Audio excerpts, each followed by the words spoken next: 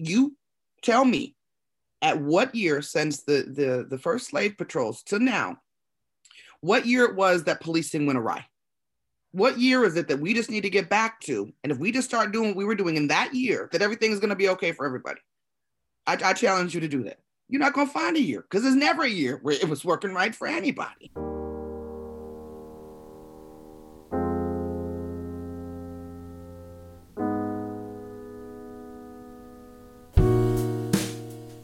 Hello, and welcome back to Voir Dire. We have been on hiatus for the past year because I've been clerking for a judge, but we are back and we have some exciting new updates. First and foremost, we have moved. We are no longer part of the criminal justice policy program at Harvard Law School, but instead we've moved just down the street to Harvard Kennedy School's program in criminal justice policy and management. With that, you'll see a few changes, including hearing from some new folks on the podcast. I've always felt like it would be better if it wasn't just me interviewing people, but it's hard to get people to volunteer their time to do this. But luckily, the chair of the program in criminal justice, Professor Sandra Susan Smith, has agreed to share some of the conversations that they've been having on campus around reimagining community safety. So you'll be hearing some different voices than mine, which should be a welcome relief. Without further ado, I'd like to bring you a conversation between Professor Smith and Kat Brooks. This felt like the right conversation to start with after a difficult year in which conversations about policing are all the more salient. And I'm going to let Professor Smith take it from here.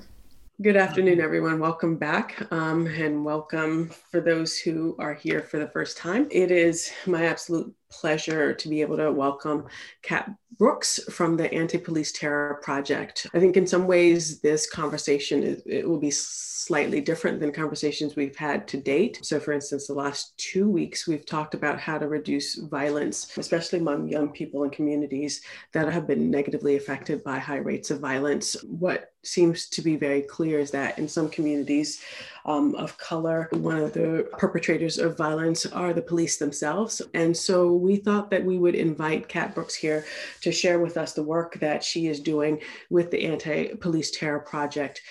Kat Brooks is the executive director of the Justice Teams Network. This network has been engaged in the struggle against state violence for well over a decade. After losing her father at the age of 8 to Nevada penitentiary system, she continued to witness the ways that law enforcement brutalized Black and Brown communities. So in 2009, after years of organizing around a myriad of social justice issues, Kat became deeply involved in the struggle for justice for Oscar Grant, which unbeknownst to her would forever change her life. Since that time, Kat has worked on the front lines of resisting state violence, including co-founding the Anti-Police Terror Project, whose mission is to rapidly respond to and ultimately eradicate police violence from communities of color. The Anti-Police Terror Project has trained thousands of people in their rapid response model, which is currently being implemented across the state of California and the country. So I'm really excited to have Kat become a part of this conversation. Welcome. Hey, thank you. I'm really excited to be here. Absolutely. So let me start by asking you about the motivation to co-found the Anti-Police Terror Project. Can you share the experiences that led to the founding of this organization? Yeah, I mean, it's you. They're sort of all in the bio, right? This is about sort of how they all link together. And it took me a minute of doing this work to actually start the answer to that question earlier than when we founded APTP, right? And it really does go back to my own experiences growing up as a Black girl and then a Black woman in the United States of America. And I was born and raised in Las Vegas, Nevada, which most folks think about, right? You see casinos and fun and party and all that other stuff, but it's an actual real city where real people live and have real life experiences. And when I was growing up, Vegas was like this big, and you could get, anywhere in 5 minutes, the whole town. The other thing that's really important to know about Las Vegas is that it was incredibly racially segregated. And that makes sense if you think about the two founding groups of Las Vegas, or at least the two groups that developed Las Vegas, and that's the Mormons and the mob. And so if you look at the anti-Blackness, right, that exists in both of those demographics, the fact that it was racially segregated in extreme violence against Black bodies, throw in cowboys and cowboy culture, and you're talking about a pretty deadly cocktail, right, for Black folks. And so I grew up hearing about law enforcement and experiencing racism. My mom's white, my dad's Black. And so that was the other thing, is that I would be with my mother on one side of Las Vegas, and then we would cross the proverbial, train tracks, and then I would be in the Black side, and was aware enough as a child to see the difference in quality of life and how people were living, in access to certain types of food even then, and of course the way law enforcement treated us. I grew up hearing stories about Black folks being taken to the desert. In fact, that term 86, 8 miles out and 6 feet deep, that's what that means. And then my father did absolutely struggle with substance abuse issues. He's clean and sober and healthy now, and has been for, I don't know, 25, maybe 30 years now. And ultimately that landed him in prison. But I was very close to my father, and he was a pretty central figure in my life. And what I understood even at a young age was that my daddy was sick, right? And that he needed help, and that being locked away in a cage, he was not going to get that help. And so of course, then I'm not taking that then to, any larger analysis, but that was clear to me. Some of my early experiences with law enforcement included being pulled over because my boyfriend at the time, who was also white, was in the car having my car trashed by law enforcement, broke my dashboard, the whole thing, for literally for no reason, and then walking away laughing. I had a bumper sticker on my car that said, "Question authority." I was all of 17 when this happened. Also very early on in my life, the first time I was ever threatened with rape, it was by a cop, again, around 17, 18. And in my younger years, watching my father be profiled, harassed, tossed around, though that was difficult. My father's a big dude, so backup being called, and my father being tossed around by law enforcement. So all of these things shaped me. And 1992, the beating of Rodney King, and that whole experience in the trial, I was senior in high school. So all of these things, right? And the first real job I had was as a communications specialist for an organization in Los Angeles called Community Coalition. It was founded by now Congress member Karen Bass. And that's where I learned to be an organizer, where that became my organizing home. And it was during my time at Community Coalition, a young 14-year-old kid stole a car. He must have been this big. And he stole a car. And instead of time and space and de-escalation, he was unarmed. LAPD just unloaded into this baby's body. So we did some organizing around that. And I remember that jerking me in a particular kind of way, but kept it pushing. Had a baby, moved to Oakland to continue my education work. And on January 1st, 2009, a young Black unarmed man named Oscar Grant had taken the public transit home. And there was some sort of verbal exchange between the folks that Oscar was with and these other guys on the train. Oscar, within minutes, was called a bitch ass nigger, slammed to the ground, handcuffed, and shot in the back. I watched that video over and over and over again. I couldn't, I couldn't get myself out of the loop. My daughter was 4, and me immediately making the connection that her body was not safe. And that was sort of it. During that time, I met a group of amazing Black organizers. We ultimately formed an organization called Onyx that was largely responsible for most of the protests you saw between 2010 and 2014. And then we had a conversation with each other, because we are all trained organizers, about what were we actually accomplishing. Like, it was great that we could pull like literally 7,000 to 12,000 people in the streets 24 hours like that. And we were responding to not just OPD murders, but murders that were happening across the country. It was we were capturing media, we were impacting the public debate, but the state just kept killing us. And so APTP was born to be not just a reactionary response to state violence, but a visionary response. So our mission is to interrupt, to rapidly respond to, interrupt, and ultimately eradicate state violence. So what does that mean in concrete terms? What do you do? Like, give me an example of some maybe recent event where you were activated in this way and engaged in these activities that define APTP.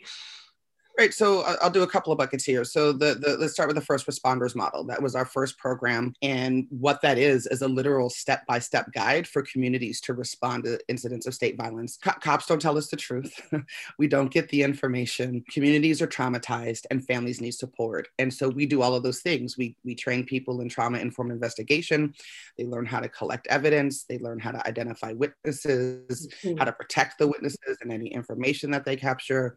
We've got a legal cohort that we put with the family right away that offer, pro bono legal support. We do healing justice work, both with the families and with the communities, because there's not even a word to talk about how traumatizing this is, both, especially for the family, but for Black people, period, right? Whether you're in the immediate neighborhood or around the country, we all scream when we heard Breonna Taylor's. We all felt that in our bodies, right? Because we live hunted on American soil. So we help communities do vigils, et cetera. We do fundraising, we do organizing, of course. Because the other thing that's really important to note is that, you'll hear someone's name, even in big cases, right? Like Breonna's name isn't in the media every day. You hear it for a hot minute. These cases go on and on and on and on. We protect families because unlike in other instances where cops may knock on the door and offer their support to solve the murder, it flips. Families are stalked. The cops show up at their job. They sit outside their house. They call them and threaten them. Like it's a whole thing. And so we had to activate that model a lot here in Oakland. Yvette Henderson, she was murdered in 2015. And what we ultimately discovered was that she had been shot with an AR-15 in broad daylight. She was a 38-year-old mother and grandmother. Now, we found that out not because law enforcement gave us that information, but because our first responders come from a wide array of backgrounds. They went through the protocols and they found the casing on the ground. And that was ultimately helpful to the family later on in their civil suit. Luckily, OPD hasn't murdered anybody here since 2018. Directly because of the movement that we built here. But 2 days ago, we got a call in Sacramento and that chapter had to go out. We've trained people in Chicago, all throughout the South, Southern California, and Canada on that model. Alternative responses. Anti-Police Terror Project has developed what's called MH First, mental health first. We are a non-911 response to mental health crisis, interpersonal violence, substance abuse issues. And that's for a bunch of reasons, right? But the two big ones are that no matter how bad the emergency, there are large swaths of the Black community that aren't ever going to call 911 ever. It doesn't matter. And so that just means that survivors of violence and or people that are in deep crisis and need help don't get it. And that's because that's tied to the second reason that law enforcement very rarely de-escalates things in communities of color or makes it better, right? Almost always the situation is escalated, resulting in bodily harm, incarceration, or in the worst cases, murder. And the point of MH First is, and alternative programs and our demand for these programs to be created and our hopefully inspiration is that we can't tell people not to call the police if there's nothing else for them to call. We're all taught the exact same thing from time immemorial, right? That's the number you dial. Those are the people that keep us safe. But what happens when the people that are supposed to keep you safe are actually a bigger problem than the issue that you're calling about? And so we failed at that. And we hold some responsibility about that. And we call out our movement as a whole that we haven't made replicable models, small replicable models where we can show the masses that you actually don't need to respond to every single social ill with a badge and a gun. So APTP has been described as deploying radical approaches or tactics that some find counterproductive. So for instance, in 2015, George Holland, you're already laughing, president of the NAACP's Oakland branch, said actions like ATP's BART takeover were counterproductive, that you're affecting people who didn't really have anything to do with the problem. And people lost their jobs because they weren't able to get to work because you shut down the BART and other activities like this. How do you respond to these kind of critiques? Well, you're seeing part of how I respond to it. And it's not that I don't care, that we don't care about how other people feel. We just don't care as much as the fact that action was held because Mike Brown was murdered, right, in Ferguson. And it actually wasn't an APTP action. We led and supported it. And that was actually the first action of the Black Lives Matter Bay Area chapter, of which I was a founding member. That chapter no longer exists. We held it on Black Friday because from our perspective, you were getting on this train for the most part, to go spend thousands of dollars on what? Meanwhile, Black death abounds in this country. Nobody ever hit us up and said they lost their jobs. We shut down the bar. Our goal was to hold it for 4 hours and 28 minutes. That's how long Michael Brown lay in the street. We weren't able to hold it that long. We went to jail before that. We were, our support teams were facilitating Ubers and Lyfts and taxi cabs for folks that were downstairs. But ultimately, at the end of the day, and as I say this, y'all do an internal examination. If we didn't put this issue in your face, you're not having the conversation, right? Because you don't have to. And if you're not having the conversation, then how are we going to get justice? And that's the piece I think that still gets my ire up, and where you may see me get, a little more excited. The normal is if white people were being gunned down at a rate of 1 to 3 a day, would that be cool? That'd be all right, right? Business as usual would just continue. But because it's Black people, then somehow we have this criticism that we have the audacity to assert our humanity with a very simple demand: stop killing us. So I tell you what, our business as usual is interrupted every single day, right? Because we're racially profiled and targeted, because we are raped by law enforcement, which is how Black women experience state violence for the most, because we are targeted at our jobs for what our hair looks like, because we are sending our children to substandard educational facilities, and they in turn are sending them to into the carceral state, because we are murdered, because we are beaten. That is the reality of being Black in this country. And so you were a couple of minutes late for work because we've taken the streets or taken the bridge or taken a bus. You can say that to me, and I'm going to hear you say that, and then I'm going to start spitting facts to you. And to me, your moral compass as a human being should be to agree with us that unarmed Black teenagers should not be gunned down in the street in broad daylight in the country that advertises itself as being the greatest democracy on earth. So, of course, then my question would be, to what extent does that work in terms of opening up a dialogue with people who are not paying attention, haven't thought about it, are fairly apathetic about what's happening? To what extent does this engage those folks for whom apathy is the norm? I think the proof is in the pudding. I think where we are right now, 2021, the political moment we are in right now, the conversations we are having nationally about redirecting money from law enforcement, defunding police departments, and investing in programs and resources and supports that actually build true community safety, conversations about decarceration, alternative models for responses to things that don't require cops springing up all over the country. That didn't come out of this moment alone, right? I've heard people say, this is just at rallies, right? This is just the beginning. This is just beginning. This is the beginning of nothing. This is a moment on a continuum of a very long fight for Black justice, Black liberation in this country. African people have responded since the first one of us was kidnapped and dropped on these shores, and we continue to resist. And so I say, where we are right now, this iteration, right? You have to look to 2009 in Oakland, California, and what we did, and look to the fact that was also the time of Arab Spring. And people were in Egypt holding up signs that said, "I am Oscar Grant." You have to think about the organizing and the phone calls, all the stuff that you don't see on camera, right? The calls that I'm on with organizers in Chicago and Detroit and Los Angeles, the networks that we've built, the papers that we've written. APTP made a very intentional decision that one of our strands of work was going to be impacting the public debate, that we were going to make a movement, that you were no longer going to call our dead loved ones the suspect that was shot by law enforcement on the corner of 26th and Adeline. He had a name, he had a family, it's a human being, because if you were allowed to ignore their humanity, then you can ignore the problem. So you see even that conversation is being shifted. The types of people that are getting elected at the local, state, and federal level, the state is reacting, right? And the state is doing what it always does, right? They've offered us concessions. Well, here's a body camera. Well, here's some training. And Black people and our allies have continued to say, no, that's not enough, because we're still dying. And so this moment that we're in says, yes, it worked. And it is because we have turned up the heat and continue to escalate and turn up the heat, and are going to continue to escalate and turn up the heat until Black death by cop is not a daily occurrence in the United States of America.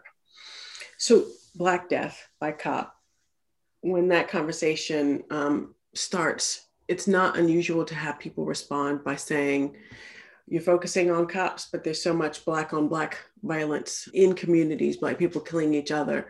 How do you respond when people bring that up? It's an interesting word, the word root, the root of the problem. The root of Black people killing Black people is not Black people.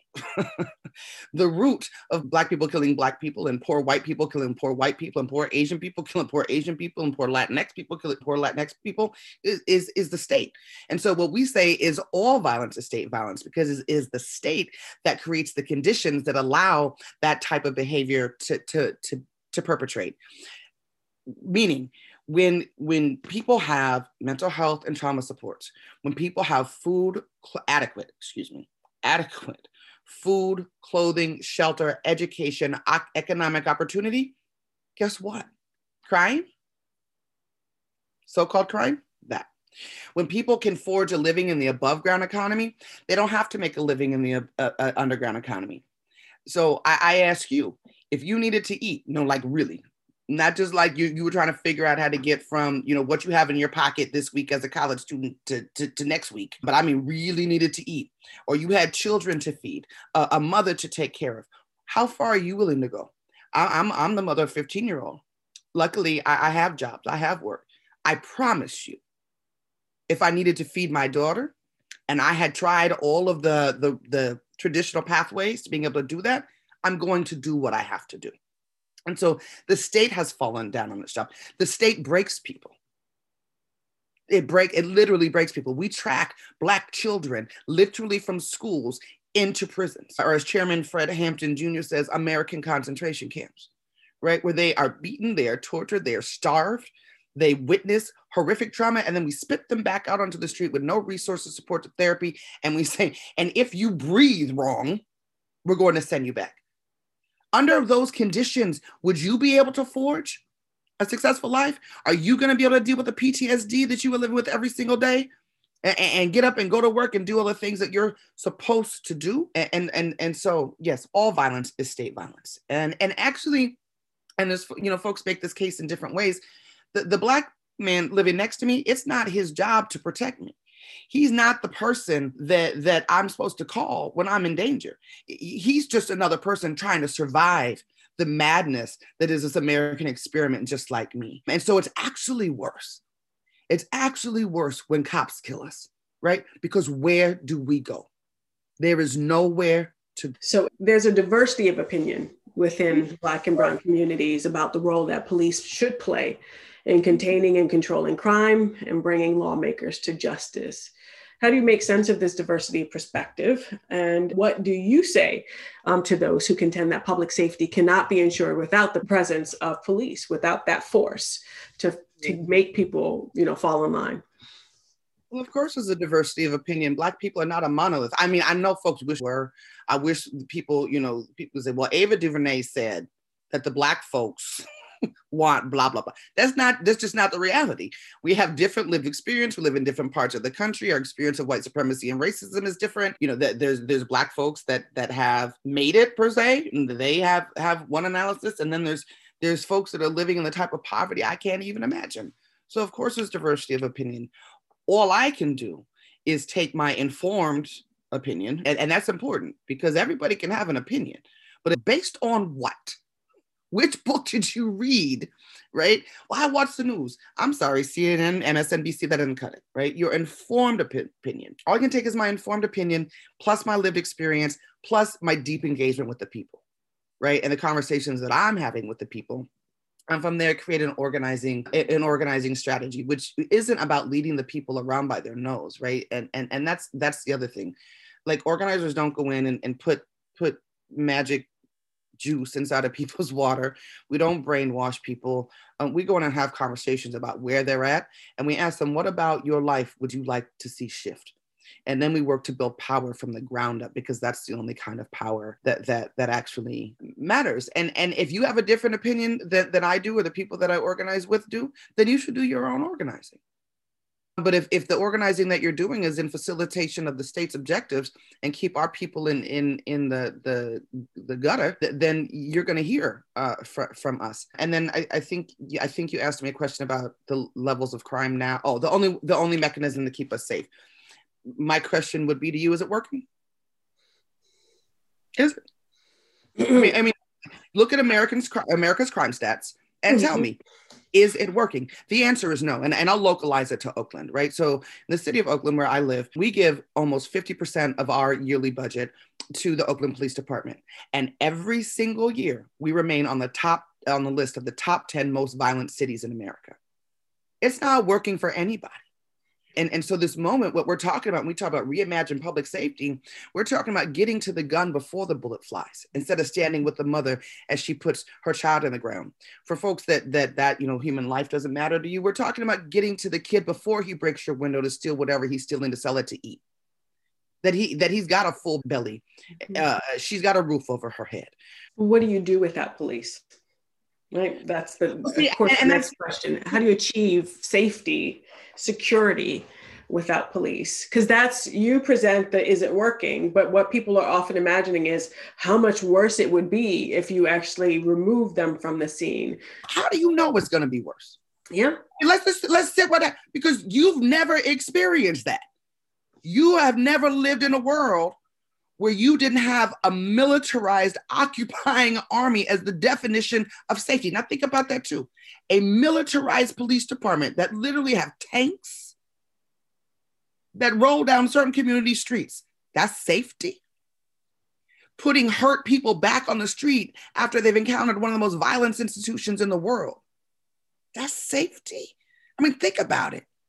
It's not working. And we're not saying, okay, tomorrow, like everybody's going to wake up tomorrow, there will be an absence of any type of law enforcement anywhere. I think people have this image of Black folks running crazy, running wild in the streets, right? Doing all of the things that you imagine that we want to do. We're also not talking about we need nothing. We need something. We absolutely need something, right? But does that something need to look like what we currently have? And our resounding answer is no. And that actually what we currently have exacerbates the problem, doesn't help it. So you build replicable alternative models. You test things out. You try things. In the Laurel District in Oakland, we have Community Ready Corps. They are and that's a business district. The businesses call them first. You try it out, right? We're working on a model of response to interpersonal violence. You try it out. But what we can't keep doing is continue doing the same thing. Well, that's the definition of insanity, right? Now what they say, doing the exact same thing and expecting different results. And I'll talk to the white folks here. What we're doing isn't working for you either. It's not working for you either. Because this idea you have in your head of what the cops do, if you just sit for a minute, is not your lived reality. And if it was your lived reality, you wouldn't be so terrified of crime, because you wouldn't know what it is so deeply. So across the country, people are pointing to the spikes in violence, maybe as a result of COVID, maybe in response to the constant viewing of new Black folks being murdered. Who knows what it's in response to, but across the country, we see these spikes. And so the response, at least by some, to this is we can't defund the police. Of course, we can look at these spikes. What are we supposed to do with the increase in violence that we see across the country? Who's going to manage that? Who's going to control that? So there's this response to the defund the police movement, pointing to things like spikes in violence, spikes in crime, as why the police remain a legitimate force. How do you respond to those kinds of concerns, critiques? Now you all are way smarter than I am. I could have never gotten into an institution like yours. So I think it'll take us nothing but a minute to debunk or to deconstruct this logic. The police have the funding now. The police are empowered to deal with this now. We haven't defunded anything or anyone or any institution. And yet spikes in crime persist in every major city across the country, and the cops aren't able to deal with it. To me, that is a resounding argument to invest in something else and to stop throwing good money after bad, because clearly what they do, the patterns and practices that they have in place, and the way that they are going about things isn't working. My final question, I think. So In cities across the country, legislators are putting forward bills that seek to reform the criminal legal system, trying to address these issues of police brutality and other kind of racial inequities. The strategies are intended to increase transparency and accountability. They focused on a lot of things like limits on police use of force, increased use of body-worn cameras, implicit bias training, citizen review boards, better training, more training, the list goes on. What do you think about these efforts? And what do you say to those who contend that we've made significant progress over the past 20 so years? The rates of violence, police against Black and brown people, that's declined. And, we just need a little bit more time and a few more tweaks here and there. I'm trying to think about where I want to start. I think where I want to start is like there's reform. And then there's reform, right? And so for a hot minute, APTP, we didn't engage in reform. And the reason why we didn't engage in reform was because reform is about fixing things. Policing isn't broken. It's not, you can't fix something that ain't broke. Policing in this country was born out of indigenous genocide and the slave trade. Its job then was to catch, kill, and contain Black bodies in the service of race-based capitalism, and it's still doing its job, right? And so the cops take this stuff all personally, right? I'm a good person. It's not about you. It's about the institution that you work for. It's not a couple of bad apples, right? It's the whole damn orchard, and we need to uproot the whole thing and replant some new stuff. And if you want to push back at me on that, you tell me at what year since the first slave patrols to now, what year it was that policing went awry? What year is it that we just need to get back to? And if we just start doing what we were doing in that year, that you tell me, if we just go back to doing that everything is going to be okay for everybody. I challenge you to do that. You're not going to find a year, because there's never a year where it was working right for anybody. People say that it's declined. I would like to know what data set, right? What years are you talking about? Because in the years that I've been tracking this, it's actually remained a pretty steady average, somewhere between 980 and 1,200 people every single year that law enforcement kills. And where I live in California, we have the most violent law enforcement departments in the country. That's right, sunny, progressive California. Our cops kill more people than anybody else, while similarly providing them with more transparency and accountability protections than anywhere else. So remember, the state wants us to go back to work, make money, spend money, and shut up. Right? That is what the state wants us to do. And so they do things, particularly when things escalate to a particular way. Like, how do we prevent this from becoming an actual thing that we have to deal with in the only way? Like, if we were ever an actual threat to the state, your country would do things to our bodies that you can't imagine. You imagine the stuff happening in Honduras or Guatemala or other places, right, that we demonize, even though all that stuff is happening with U.S. support. That's not this talk, but that's reality. And so they do things like they give us trainings, and God bless Dr. Eberhardt. Like I feel bad sometimes when we get to this part of the conversation, because I actually have never met the woman. I think she's very smart, and I actually think she cares about Black people very deeply. But you can't say implicit bias to me, because I'm gonna say, you mean racism? You can't say explicit bias to me, because you mean violent racism, right? Because that's what we're talking about. And I'm gonna quote Chairman Fred Jr. Again, because he's an ally and a comrade. When you water down the words, when you start speaking in euphemism, you water down the will of the people to resist. So we have to call things what they are. It's not state, it's not police brutality, it's state violence or state terror. They're not prisons, they're American concentration camps, and it's not gentrification, it's a land grab. And let's so be real about what we're talking about. So, and those terms were made to make that so that the cops felt comfortable having the conversation. This isn't a comfortable conversation. It's an uncomfortable conversation. Right? Just like what Trump has exposed in this country, right? The cancerous tumor of racism that we have buried with policy and respectability politics. And look, we've gone past this. He ripped the cover off of that. And all of a sudden, America is forced to look at who the hell America has always been. That is actually, though, a good thing, because it gives us an opportunity to actually deal with the shit, to radiate the hell out of that thing, to put healing oils on it, to do whatever we have to do to get to the other side. So we can't be having these conversations comfortably. It's not comfortable for the mother of Tamir Rice to talk about the murder of her son. It's not comfortable for Oscar's mother to talk about the murder of her son. These are not comfortable conversations. Body cameras. Guess what we found out about body cameras? Cops that had them on were actually more likely to perpetrate violence than not. And why were they not useful for Black people? Because whose perspective do they show? Not ours. They show the cops' perspective.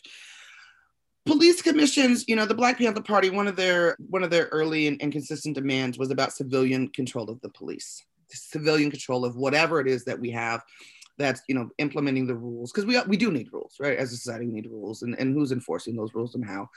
And I believe in that deeply. And I think that one day we'll create a police commission that actually has teeth to pull us into radical reforms, which don't tinker around the edges of this behemoth, but actually blow the whole goddamn thing up and then lovingly replace it with something new that works for all of us.